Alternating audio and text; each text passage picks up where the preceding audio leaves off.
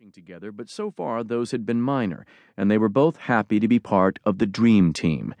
Innocence, Inc. was doing the best pro bono legal work in the country, challenging death row, freeing the wrongfully convicted. 17 successful exonerations in just 3 years. Mark and Lauren knew that it was going to be their life's work. Lauren would be playing at a higher level. What lay ahead for her was the actual courtroom, while Mark was part of the investigative team, but that separation was never a discord.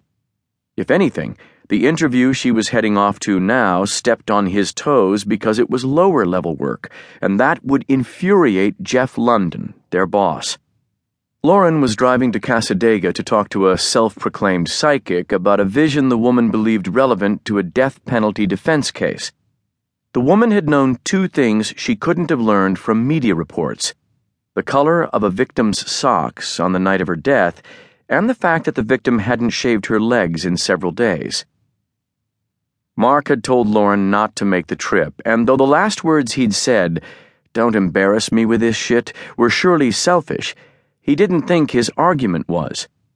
Jeff London, who ran the show, did not have tolerance for bullshit. Psychics were high on the bullshit meter for most people, Mark had explained, but to Jeff, they were going to be off the charts. He didn't know that for sure, actually. They were off the charts for him, but perhaps not for Jeff, and that was where the disingenuous, if not outright dishonest portion of the argument existed. Making the debate personal seemed to weaken it, though, coming from his own experiences with cons and scam artists who preyed on the most desperate of people, the grieving, and Lauren would be quick to point out that bias, so he put it on London instead. He was driving south on the Sunshine Skyway, and the bridge was living up to its name, the sun angling through the windshield and reflecting harshly off the Gulf of Mexico. He fumbled for sunglasses, couldn't reach them, and almost lost his lane. A horn blew, and he corrected fast and didn't blame the other driver for the middle finger that flashed. It had been close to a wreck, and it had been Mark's fault. A car accident was not going to help the celebration he planned for tonight, and that was already staggering. At the toll booth, he finally had a chance to grab the sunglasses, and he also plugged his phone into the charger and, for an instant, thought about calling Lauren. Thought about imploring one more time. "Let's just enjoy the weekend, and you can think about it. We can talk about it.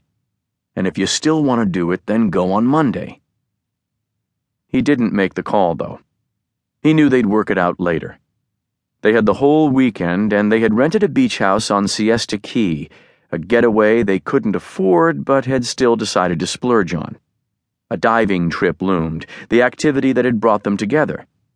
The first time he'd seen his future wife, in fact, she'd been underwater. "The hell with it," Mark said, accelerating south. Let her learn her lesson on the wild goose chase, and let him learn to keep his mouth shut. Working with your spouse wasn't easy, but it was easier when the work was a passion project. There were far more good days than bad, and most of the time they were able to leave it at the office. This weekend, he would make sure that they did. He had the beach house ready for her by late afternoon. It was a gorgeous place, the crushed shell drive shaded by thick palms, the back deck looking out on white sand and the sparkling waters of the Gulf beyond, private in a way few areas on the Florida coast were. He eyed the chaise lounge on the deck and thought that it would be a fine place for some starlit sex. The deck would cool down by evening, particularly with that breeze off the water. The palms kept things private, and the sound of the waves would be just right. Shouldn't have said it, he thought then.